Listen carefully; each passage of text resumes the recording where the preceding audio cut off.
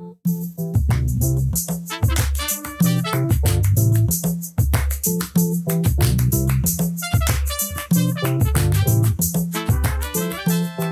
listener-supported KTOO, welcome to Juneau Afternoon. It's Wednesday, September 20th, 2023. I'm your host, Boston Christopher. Gwyneth Cheesh Hawa for joining the conversation. On today's show, Juneau Unitarian Universalist Fellowship is here to chat about a public presentation happening tomorrow at the Valley Library.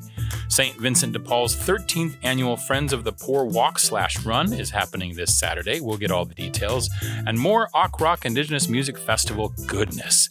Those conversations, music, and more coming up this hour on Juneau Afternoon.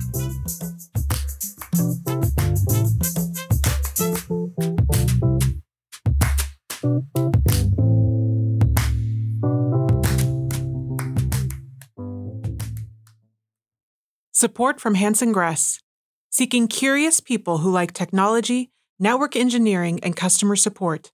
Opportunities for those who thrive on problem solving. Details at hansongress.com/careers. For over a century, Filipinos have shaped the community of Juneau. But how did we get here? And why do we stay? I'm just here to try and make sure that this organization, that effort that people put into making this community vibrant and what it is today, doesn't falter. Listen to KTOO's new podcast for stories from Juneau's Filipino community. Mga Kwento premieres October 6th. Find it at ktoo.org or wherever you get your podcasts.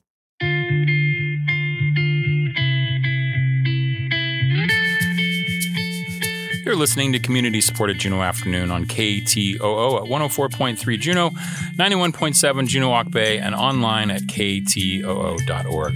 I'm Boston Christopher, your host.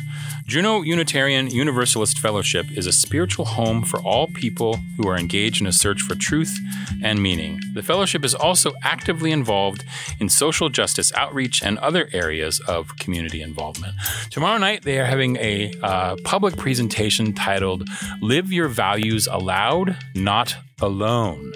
And here to chat about the event tomorrow is Reverend Terry Schwartz visiting us from Denver, as well as Kim Kiefer and Jenna Whitaker. Gwyneth Cheesh for you all being here today. How are you? Excellent. Great. Thank you. Thanks Awesome. for inviting us. Of course. I'm so happy to have you all here. So let's start first, and we'll hold off on you, Reverend Terry, for just a moment. I just want to find out, what is the Juneau Unitarian Universalist Fellowship? Can you tell us about the group and what you do?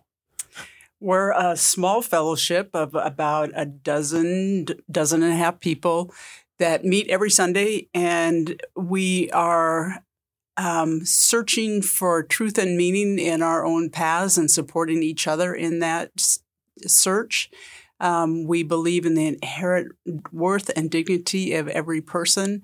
And from that, one of the many of the big things we do are social justice. So we partner with the congregation Shukat Shalom to provide the food pantry on Saturday mornings at the temple. We also are actively involved with Family Promise. We cook meals the fourth Wednesday of every, so that's about 3 or 4 times a year at the Glory Hall. We also, our first Sunday donations support local nonprofits.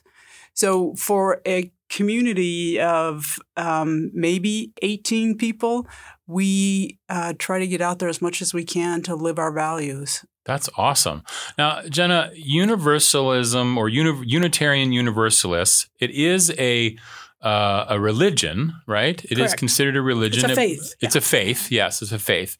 But it's welcoming. It doesn't have any particular tenets. I think I'll defer to Reverend Terry on that. But it is non-creedal. You can believe whatever you want within a certain boundary of commonality, and she can take it from there. Great, yeah. Sure. But there is a central belief in God.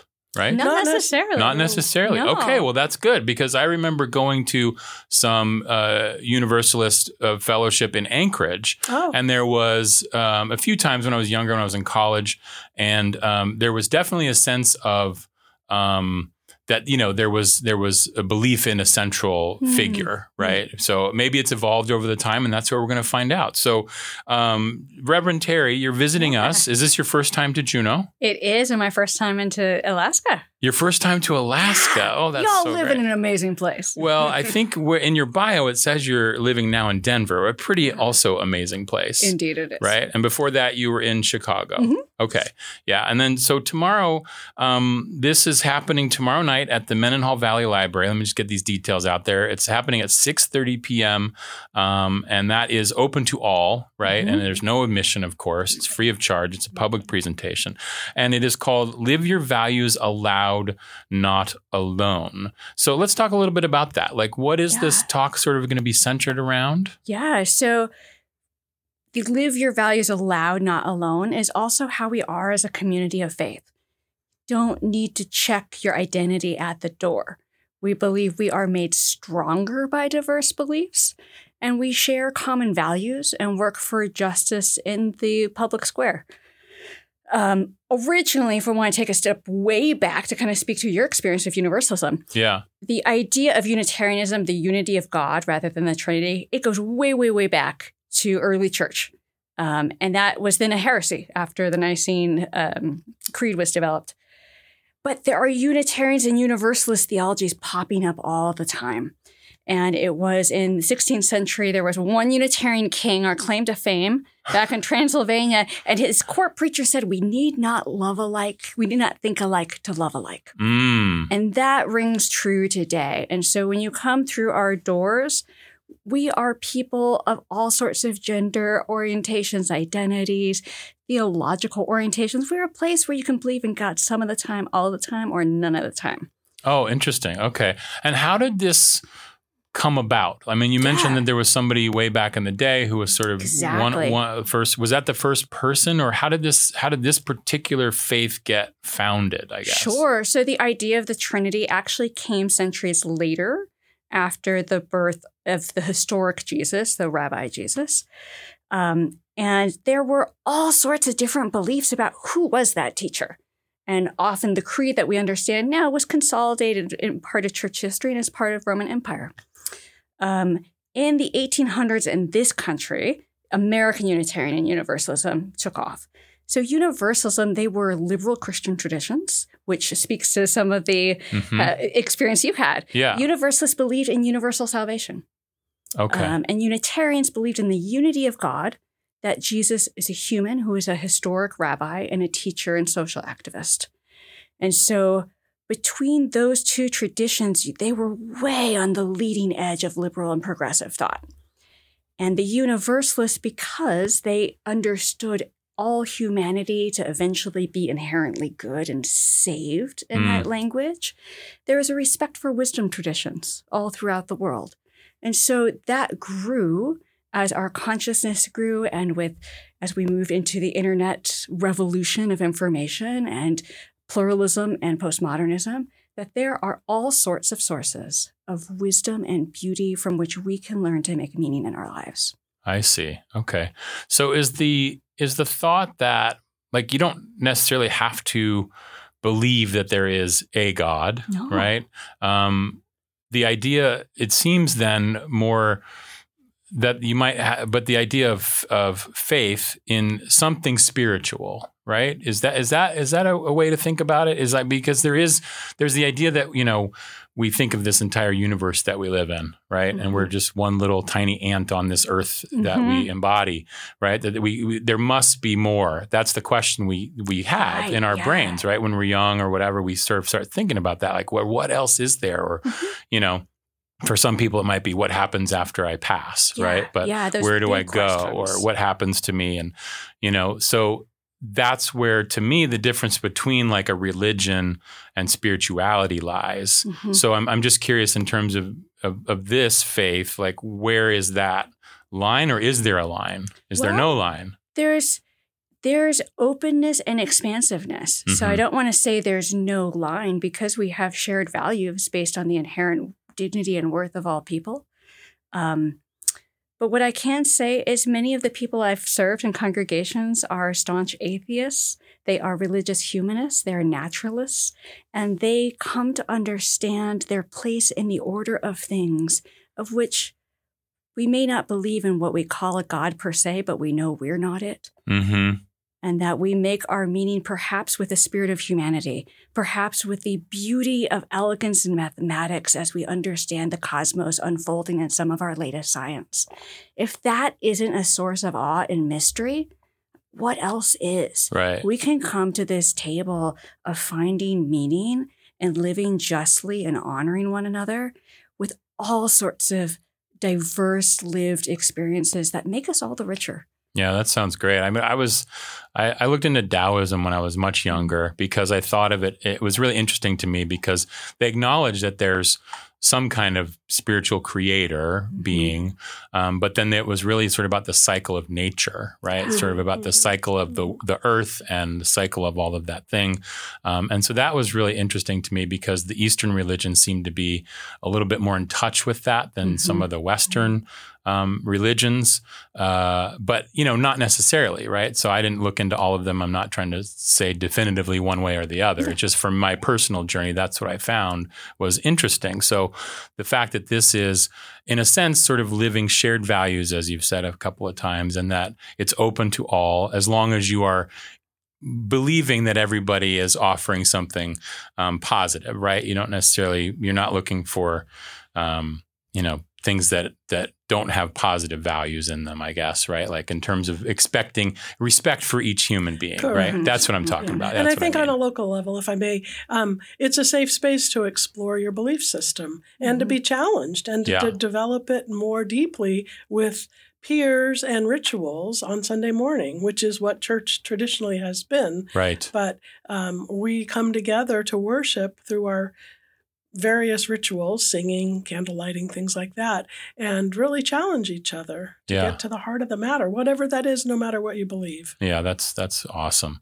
So I guess a question for you, Jenna and Kim, like, what does it mean to be able to bring somebody like Reverend Terry to Juneau to share, to get the outside perspective outside of Alaska, outside of Juneau, our little tiny sort of, insular community, right? Yeah. To be able to bring that sort of fresh perspective to not only your congregation or to your folks who are involved, but also then presenting this to the public. Yeah. Well, as Kim didn't mention, but we are lay-led, and for 75 years, we've not had a ministerial presence that's consistent. Okay. So we decided to invest some of our limited shekels in bringing professional leadership here, because our wells can run dry occasionally. We just want to hear about our history, like you just explained, and have our own worship committee get some respite from having to crank out the sermons every week. So right. It's really great to have her here. Yeah, that's and to be able to ask her questions, right? Because she's grounded in the education side of it that many of us aren't. We've got our living tradition, the book that we can look at and read. Our hymnal. It's our hymnal, and it's fascinating to pick one up because the readings in there are all over the board. There's the Bible, there's different authors, there Hinduism, Buddhism. It's everybody. Yeah. Because that's what UU is. Yeah, it's everybody. That's awesome. And for me, it's that search for truth and meaning, and that is an ongoing search. It doesn't stop at a certain age. It's as different things evolve in my life. It's like, okay, what fits now? What do I need to look at now? Mm-hmm. And so it's a religion that continues to challenge, to question, instead of just handing over, here's what you believe. Right. Yeah. And it's open to that, right? Yes. So I know, Reverend Terry, you graduated from Harvard Divinity School and Brown University, and you've served in many different places. Mm-hmm. I'm curious, what was your journey from, how did you get to be a reverend in the Unitarian Universalist faith? how many hours do we have? We have a couple more minutes. Yes. So I'd say my journey really began as a small child in the driveway looking at the dew on a spider web outside of Portland, Oregon, and wondering, wow, like how did the spider know how to do that? Like that's incredible. And being in touch and learning my own sense of awe and wonder. The church for me growing up, I was culturally Protestant, but we were not regular churchgoers. And of the fundamentalist leaning. So for me, religion was not something you could question. So I had my questions internally. And I went to a Jesuit high school, and I blame this all on the Jesuits. They planted the seed of ministry. And that was the first time that I felt an institutional religious response to my questions of why suffering happens in the world. What does it mean to be alive and have to die? That's what religion is trying to answer. But as a liberal woman, that was not a faith tradition, that was my own. And so I did feel a call to ministry, but it wasn't until I was sharing some of these wonderings in college that a friend of mine said, you know what? You sound like a Unitarian. And I said, you what? Yeah. And he went to his room and he got a little pocket guide, one of our resources we give to newcomers. And I went back to my dorm room and I read it cover to cover. I'm like, they're my people. Gotcha. Okay. Well, that's great. Well, the talk is tomorrow night. It's at the Mendenhall Valley Library, September 21st at 6:30 p.m. It's called Live Your Values Aloud, Not Alone. And it's an open-minded, open-hearted spiritual community that helps people lead lives of justice, love, learning, and hope. If that sounds of interest to you, then it is recommended that you show up. It doesn't cost anything, and you're not pushing anything. It's just information, and you get to meet Reverend Terry, who's here visiting Alaska for the first time. Yeah, I'd love to meet y'all. Come on by. Which is awesome. I hope you get to get out and see some things while you're here. I did. Oh, good. Okay, good. Excuse me. That's excellent. Well, thank you all for coming in today and sharing a little bit about this and the Unitarian Universalist Fellowship and the faith that is involved there. And Reverend Terry, it was a pleasure to meet you. And Jenna and Kim, great to see you again. Thank you. So Boston. good to meet you. Yeah. Thank you so much. Gwyneth Cheesh. Up next, St. Vincent de Paul's 13th annual Friends of the Poor Walk/Run. We'll find out more next here on Juneau Afternoon on KTOO.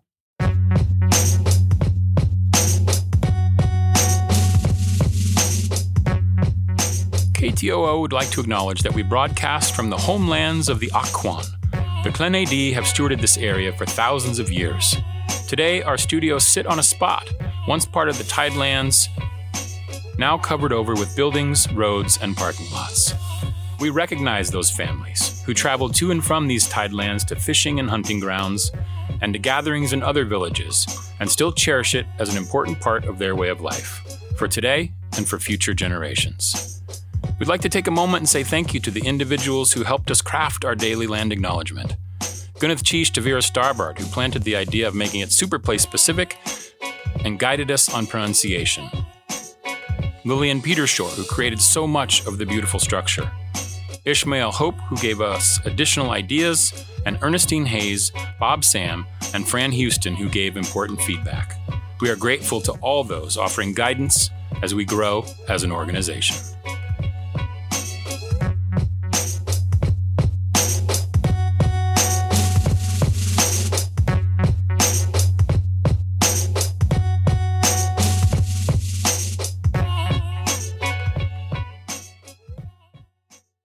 Support for Juneau Afternoon comes from Heritage Coffee Roasting Company, providing Juneau with locally roasted coffee for over 40 years, with cafes and drive-through locations throughout Juneau.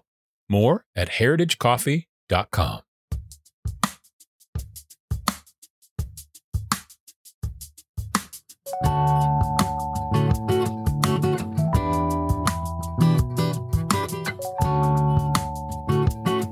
This is Juneau Afternoon from your listener-supported public media station, KTOO. I'm your host, Boston Christopher. St. Vincent de Paul is a tremendous community asset. They give aid to people in need, clothing, food, and assistance with utilities. They provide low-income housing and many other services throughout the community. This Saturday will be the 13th annual Friends of the Poor Walk/Run. Here to share some details about St. Vincent's and the upcoming event are Dave and Charity. Gonna cheese for you both being here today. Thank you. It's a privilege, and I appreciate the time to talk about everything we do and invite people to see it.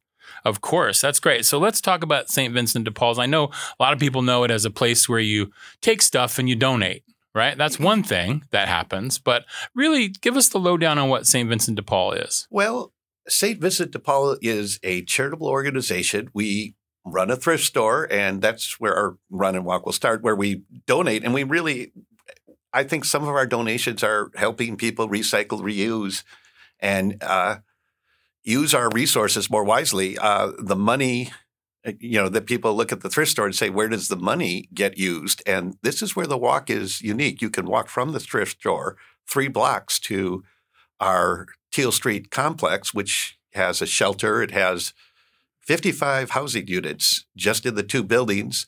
And we have 3 other low-income housing units in town that we manage. They're primarily for the most difficult people to house.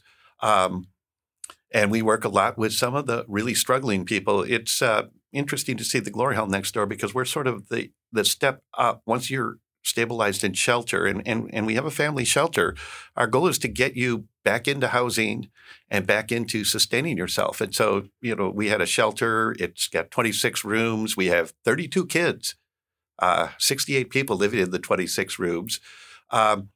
Over the last 12 months, we've had 120 people go through the shelter, and most of those people who leave go on to sustainable rental housing. We provide food to people who need it.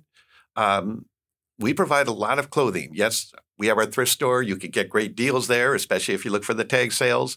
But whatever clothing isn't used, we also distribute in the old thrift store as a clothing distribution point, the Dan Austin Free Store. And so we get a lot of people go through there.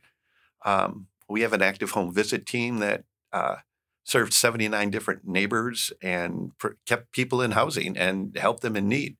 Sometimes it's not monetary need. Sometimes it's a home visit team goes in and sees that the house was damaged from domestic violence, and rather than trying to find another apartment in such a difficult housing market, we find men to get drywall and fix the apartment, and the apartment looks new and healed, and we can keep these people in housing. So it's a lot of work. It's a lot of coordination from my perspective. We'll give out Thanksgiving baskets. We'll give out Christmas stories.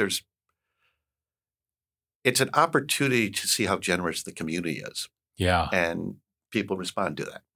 Tell me just a little bit, and then we'll talk to Charity a little bit, but tell me a little bit about the capital improvement that has happened. You mentioned that there was a building that you were able to save from losing its usefulness. I would love to know a little bit more about that. When I joined the board 5 years ago, we got a condition assessment on our shelter that said it needed $2 million in deferred maintenance. In the first year COVID hit, the fire panel failed. We had an oil spill. We had frozen sprinkler pipes, and our insurance canceled, and we were in danger of losing the building. A very generous local couple offered $750,000 in matching funds, and so far we've raised $650,000. Oh, that's great! And the building now looks almost completely different. We've got a few things. We got to replace the fire escapes, and one's been paid for. The other one's the last money we need to raise. But we're really working now. Contractors are catching up with our fundraising, and the goal is to keep this building that has housed thousands of homeless families and seniors able to serve another 1,000 in the next 20 years. Yeah, that would be great. And I know that Teal Street location, that building has been great for all of the different social services that are able to occupy that. And then you're saying that around that, there's some of these rental units, or not rental units, but housing facilities that you have as well, right? Yeah. And so I know if people drive out that way, you can see that all that great construction. It's so positive. It's so warming. It's so wonderful to see that here in the community. And obviously the event that we're talking about now, the Friends of the Poor Walk/Run, because you can walk it or run it. It's up to you. I just want to mention the details of that. It starts, it's on September 23rd, which is this Saturday. Starts at 9 o'clock. It's a 5K out and back to the Airport Dyke Trail. And we want to meet up at the thrift store. Everything will start at the thrift store. The run will go out and back to that. And when you get back, if you want to, you can go over to the shelter, because the walk will go from the thrift store to the shelter. Okay. And depending on the weather, we'll have a long way that goes around Egan Drive and a short way that goes through the new construction. The idea is to both put a presence in the community and to get to know what we do, because we'll have our workers and we'll have people. And Charity could talk about it from a firsthand experience. Yeah, that's what I'm going to get to that right now. I appreciate that. So Charity, hi. Tell us a little bit about yourself and your background. So I come from a very hard background. I was an addict for many years, lived on the street for 9-10 years, and I got pregnant. I went to St. Vincent de Paul, and they weren't going to house us at first because of my background and everything, and it was just a high risk. But they took the chance on me, and they housed me and my spouse and my family. And it's come such a far way. Now I work for them. I'm their administrative assistant. Oh, wow. Yeah. Okay, that's cool. Yeah, I went from living on the streets and being an addict to now I'm going on 3 years clean. We live in a 3-bedroom apartment, and it's all to the help from St. Vincent de Paul, believing that there is change and there is help out there. Is it now sort of satisfying or gratifying to be able to be working there and helping other families and folks that might have the same struggles that you had? Most definitely. And I like to put my opinion out there to people, like, hey, if you need the help, we're here. If you want help filling out paperwork, I'll do it.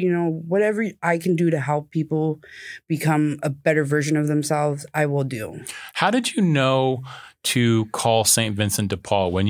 At what point, when you were, you said you had gotten pregnant and you were, an addict, at what point was it that you said, okay, I'm going to call this particular place? So I was actually working with Family Promise at first, and they suggested that I go over there because they were full at Family Promise, and they said that St. Vincent de Paul would probably be better off in helping us.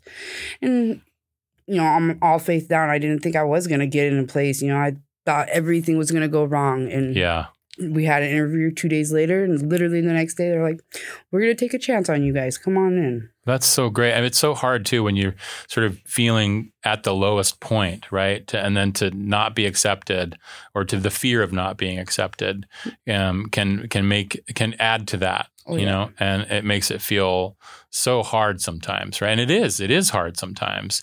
And so I guess I'm curious, like, what is the joy now that you get from working at St. Vincent de Paul? To see where I was and to where I have come, and to know that possibility is there. You just yourself want to achieve that. Yeah. And I deal with a lot of the people I used to hang out with, and interact with them, and it hurts my heart seeing them like that, because that's who I was once upon a time ago. Mm-hmm. And I know they can make it, and I know these people can come from where they are, but they're the ones that are going to have to want it. You have to want to make that decision, right? So you have to want to. You what is it? You have to help yourself first a little bit before others can offer to help you. So in your job as administrative assistant, what kinds of things are you helping organize this race/run thing? What I have offered my help. I will be there Saturday. I will be bringing my son with me. We're going to do the walk from the store to my office. And as administrative assistants, I do all their paperwork. I do all their research. I do their move-ins. I do their rent. I help people with food, anything, Wow. Whatever. I do what I can to help. And she records the donations and the money. Yep.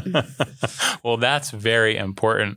St. Vincent de Paul's is such a tremendous community asset, as I said. And Charity, it sounds like it's been a great service for you and your family. And it's really awesome also that you're now in a position to be able to sort of give back, right? I mean, that must feel just really good. It feels amazing. It gives me goosebumps sometimes. Yeah, it's really, really nice. St. Vincent de Paul is having their 13th annual. That's amazing, Dave. We've actually been an organization for 39 years. 39 years. Yeah. It was started the year I came to Alaska, but I came on the other side of the state. Yeah, it's been 39 years since Paul Paradis, Stan Miller, and a few others that I knew when they were at the end of their lives, but have some fond memories of. And it's a tradition that we're hoping to carry on and continue. Absolutely. Well, it's the Friends of the Poor Walk/Run. It's Saturday the 23rd. It starts at the thrift store. You want to give the address of the thrift store? 9151 Glacier Highway. It's at the corner of Shell Simmons and Glacier Highway. You know, we get a lot of people who walk 2 blocks from the airport and find things. Absolutely. And it's a fundraiser, right?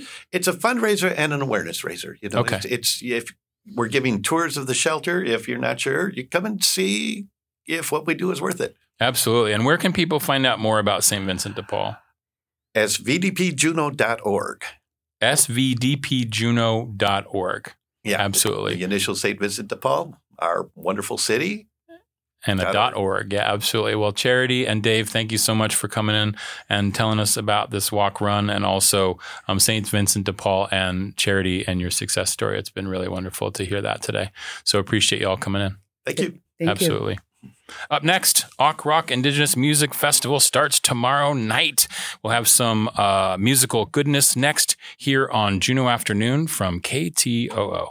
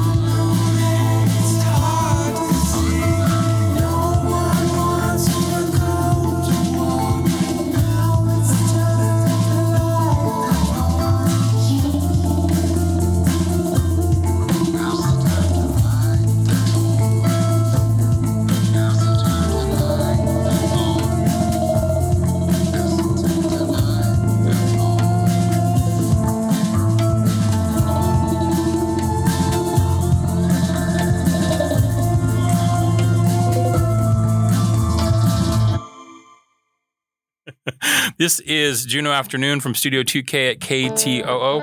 I am your host, Boston Christopher, and I am in the studio right now with some Awk Rock Indigenous Music Festival goodness in the house right now. You were just listening to a song by Yatseen. Hello, Gunneth Chish for being here. How are you?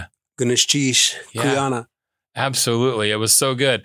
And that song was called Light the Torch. And let me find out. Let me look at my schedule here and just figure out. You are on the docket for, you're the Friday night closer. Yes. So are we going to be rocking till you start? We are going to rock, yeah. We got the whole band's flying up. So. Oh, that's so good. We've got folks flying in from Seattle and Sitka tomorrow. So yeah. Don't tell me that Ed Littlefield's in your band. He has been. we always want Ed. I love Ed. Is like, he's so great. I love him. But Ed will not be performing with us this show. So. Okay. Unfortunately, that's too bad. So, as we were joking around with yesterday, your IRS name is Nicholas Galanin. And Yatseen. Yeah, right. And you reside in Sitka still? Yes. Okay. And I know that you are a sort of Renaissance artist because you're a visual artist, you're a musician. I think you're also a writer a little bit. Obviously you write music, but I just think that just raised a kutia here. On the totem. Yeah, that's right. One of the 12 that just happened in that was in July, June or July. We did that, right? Yeah, something like that. Where's yours? 2020. Somewhere in this world, the time is just fleeting, right? Yeah. Which one is yours? Where is yours located? Elizabeth Pratovich Square. Okay, so right by the mural. Oh, nice. Oh, yeah. Okay. You're right there near the mural there. That's awesome. I love those that are running down the dock. It was just great to be. We just happened to be coming across the bridge one morning, and we saw the two being put up at the park, the whale park. Yeah, yeah. And we were like, "What's going on?" And then all of a sudden, we realized they were all being put up everywhere, and so fast. Were you able to be here for your raising? Yeah, was here for the ceremony. So yeah. We'll get to that. I'll have you talk about it actually. Kachung's here in the studio, and we definitely want to talk about that because it starts soon, right? We want to talk about that. It does. If you see Kachung walking on the street, you got to go. He is a very busy. Looking over his shoulders. You see Nicholas. You see, Kachung is a very busy man right now as he launches this festival tonight. And I think let's talk about that right now. Grab that mic real quick. This is the very first event, right? That's coming up. The youth concert. It is. So we got all kinds of things happening tonight. The Gold Belt. Concert. Yeah, we have Gold Belt Heritage Foundation. That has been our generous supporter for creating a free show for youth and their families. So we're just, so grateful to them. And so we have Yatseen, we have Albino BA, and there's more. It's a DJ. And so that kicks off at 6:00. Yeah, okay. So if you haven't registered for it, please come to the EP Hall and come check it out. And hopefully we'll still have room. And if you can come in, we'll get you in. And that's at 6:00 and it's at Elizabeth Pratovich Hall. It is. Tonight. So if you come around 5:30, that's when the doors open. Just come check out the. So if you don't have a ticket, it's probably best to get there at 5:30 so that you can figure out what's going on with that. Exactly. And that's going to be sort of like the initial kickoff, really, right? Correct. Yeah. And I know you were talking earlier about, the weather and the plains. Are we all good? Are we good? Let's come back to that. Come back to that. It's Juneau, we're good. right? We're always good. It's Juneau. You're here, and that's good. We have lots of artists here. Yeah. So we have Sam. I saw Samantha Crane. Samantha Crane's here. She's sound checking right now. Yeah. Mark Brown's here. Akumatu's here. Yeah. We have a number of artists that are here. So we're and Yatseen's here, which is yes, absolutely. So how did you get started in making the music? Oh, my father, my late father, Dave Galanin, was, my first love for music influence, I guess. So he was epic at Delta Blues and just appreciated surrounding us with music his whole life. Got us our first guitars. that was my introduction. And he was my mentor and teacher in a lot of ways for that. So, interesting. I don't make the same music that my father did, but I did learn open tunings, and I love playing that Delta blues style of music. And when I do so now, it feels like it's in his honor, but sound and sonics is a really important part of my practice for a lot of reasons. Yeah. For indigenous artists, I feel like, I'm multidisciplinary in other fields that show in different institutions and spaces, and we're oftentimes categorized or put into these spaces and boxes, and those include things like anthropology or romanticized ideas. And for me, music was always, it was human, like in a way of human experience that transcended any of those things. And it still is that for me right now. So the process of that is a reminder of that. Yeah, absolutely. Geez.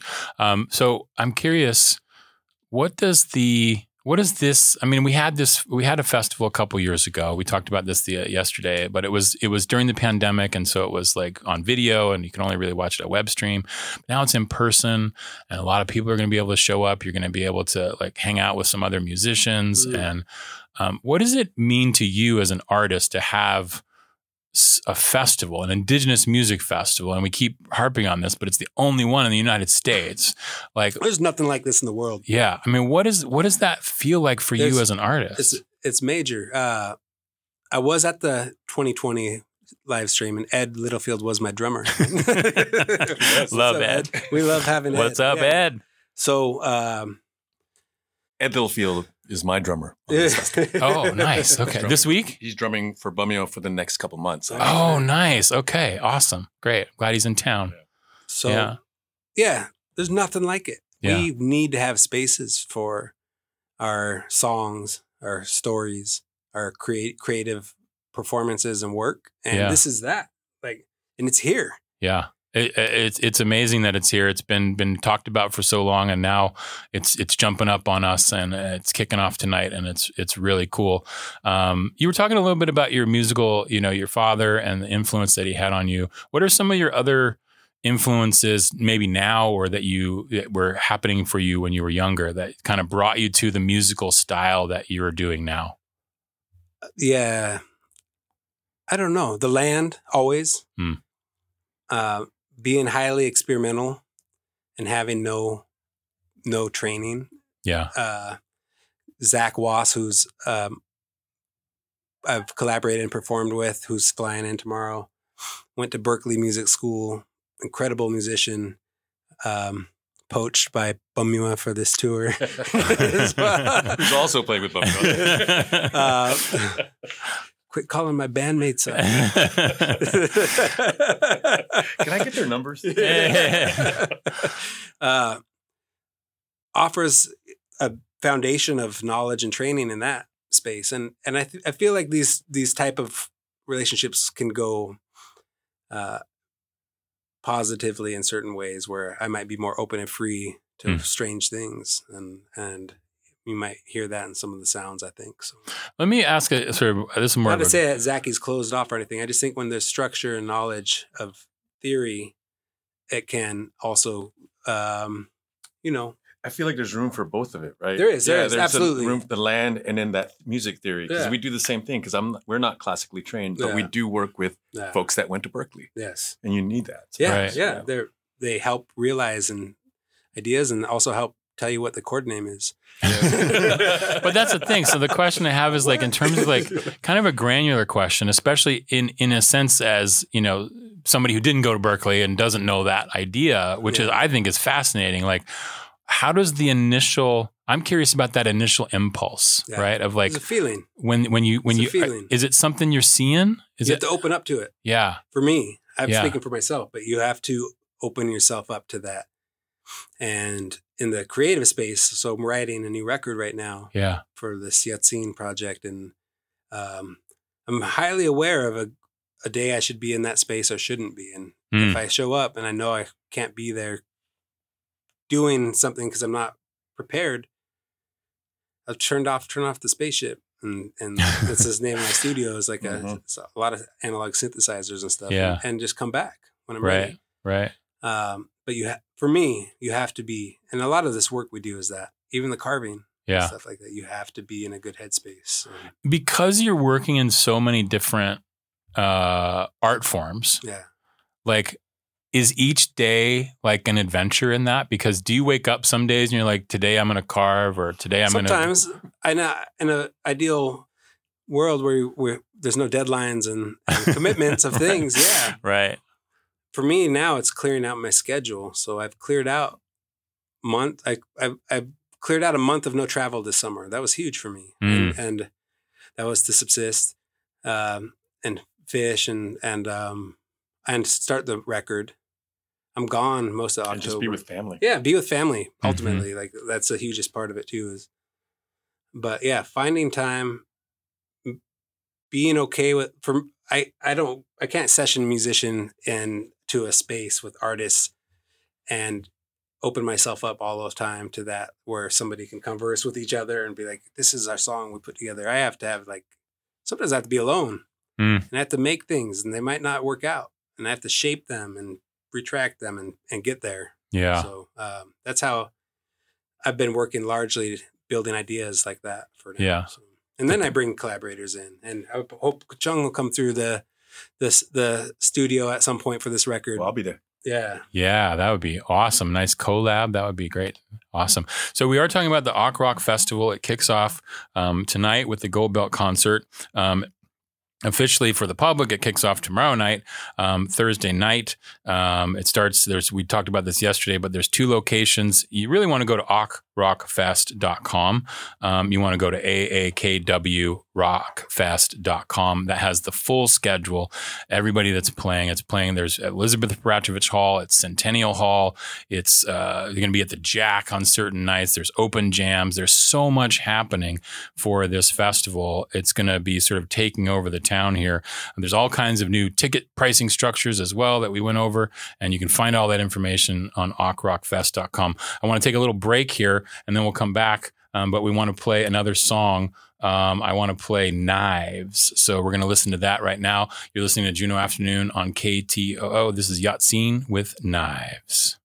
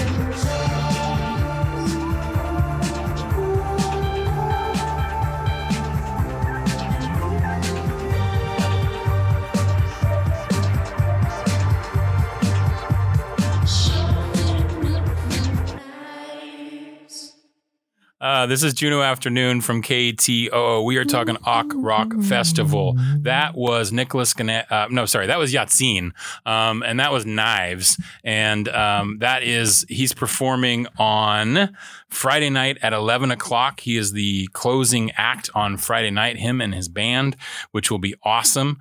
So Yatzin, we were having some fun talking during that break about a festival that you used to put on in Sitka called the Home Skillet Festival, and it ran from 10 years. And so you're seeing Kachung and all his hyperness as he gets ready for this festival and all the things that go into it and the minutia of it all. And so I'm just curious now, as a participant, you don't have to put it all on, which is great. What is the thing that you're looking forward to most this week? Seeing the artists, meeting and being with these artists and seeing friends and in the community too. That was the energy of my experience of bringing people together through music and performance. So it's super exciting. Yeah. I think the what is that word I'm looking for? The cross collaboration that can happen, and just even the conversations that will happen. Yeah. Probably, some of these nightly jams that are going to be happening at the Jack, which is cool because other musicians can show up. Other regular folks, yesterday, I asked Kachung, I was like, can I just show up on Friday night and jam with Bomyo? And he's like, yeah, man. And I was like, what? That's kind of awesome. So and just to mention this, I just want to push this nightly open jam thing again. It's at the Jack. It's a 21 and up. The rest of the festival is open to any age, but the lounge is 21 and up because there would be a bar. But Thursday night is Witty Youngman. Friday night is Bomyo. Saturday night is Mark Brown. And they're just going to be jamming for a couple hours from 7 to 9 every night. Yeah, that's right. We're going to be hosting it. Each of those artists are going to be hosting that moment, that time. Yeah. And we're really hoping that something beautiful will come out of it. It's really, you're saying it was awesome. It's tradish. Yeah. It's tradish. Because, that's the way we grew up was when we had these type of festivals, there was those moments where drum groups would come together and be dancing together and do invitational songs. And it was a really great way for that, just those cross sections and collaborations of cultures. The organic moments that can get created. And as we were talking about song creation, sort of like you said, it was coming to you, right? It has to be a feeling. Something has to happen. And you get inspiration from the land, or you get inspiration from a moment that happens in your life. And then all of a sudden you hear that in your head, and then you go and you sit down with the guitar or whatever, right? And so to me, I love it when I see musicians come together and just figure out what's going to happen. We don't know. And that organicness, and then who knows what the collaborations that could come from this festival. Maybe some songs for the album. You were joking about stealing band members and stuff, but you could just all work together as one giant band, right? So that's kind of fun. Where's Philip? I just think it's great. So it's akrockfest.com. It's the Ak Rock Indigenous Music Festival. It's happening here in Tlingit-on-Nii. It's the only Indigenous music festival in the United States. Hopefully not for long, because I think that we are hopefully going to be inspiring the world and others to think about this. I know Kachung was saying that in another interview yesterday that, people are noticing that this is happening. And like you said, Yatzin, this is just the tip of the iceberg, and the things that can come from this, who knows what it will be. Yeah. Right. So I really want to thank you for coming in the studio today. Let's hit it out with one more song. I'm going to choose A Feeling Undefined, because that sounds like a really interesting one, because it sort of captures what we were talking about here. So again, Yatzin is playing at 11 p.m. on Friday night as part of Ak Rock Festival. The entire schedule is up at akrockfest.com. There are so many artists. We went over the whole schedule on yesterday's show if you want to go back and listen to that, or just go to the festival and just show up, get a ticket. And it doesn't matter who's playing, because they're all going to be awesome. And the other thing that's cool about it is that there's so many different styles of music. You were hearing Yatzin today, but there's also country music. There's rap that's going to be happening. There's all kinds of awesome different musical genres that will be occurring, all by Indigenous artists, which is the coolest thing in the world. So thank you, Kachung. Thank you, Yatzin, for coming in today. Absolutely. Here we go. We're going to go out with this song right now.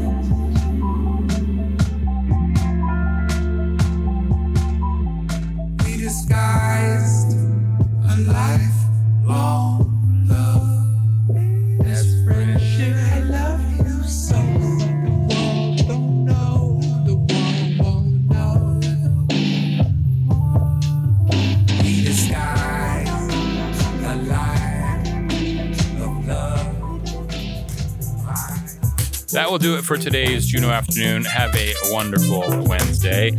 Tomorrow, Culture-Rich Conversations from Juneau's Black Awareness Association welcomes guest Dr. Chelsea Green. Host Christina Michelle and Dr. Green will discuss her journey through music and education, as well as her upcoming musical events and the Green Project. Tune into Culture-Rich Conversations at 3 p.m. on KTOO and KAUK with the rebroadcast at 7 p.m.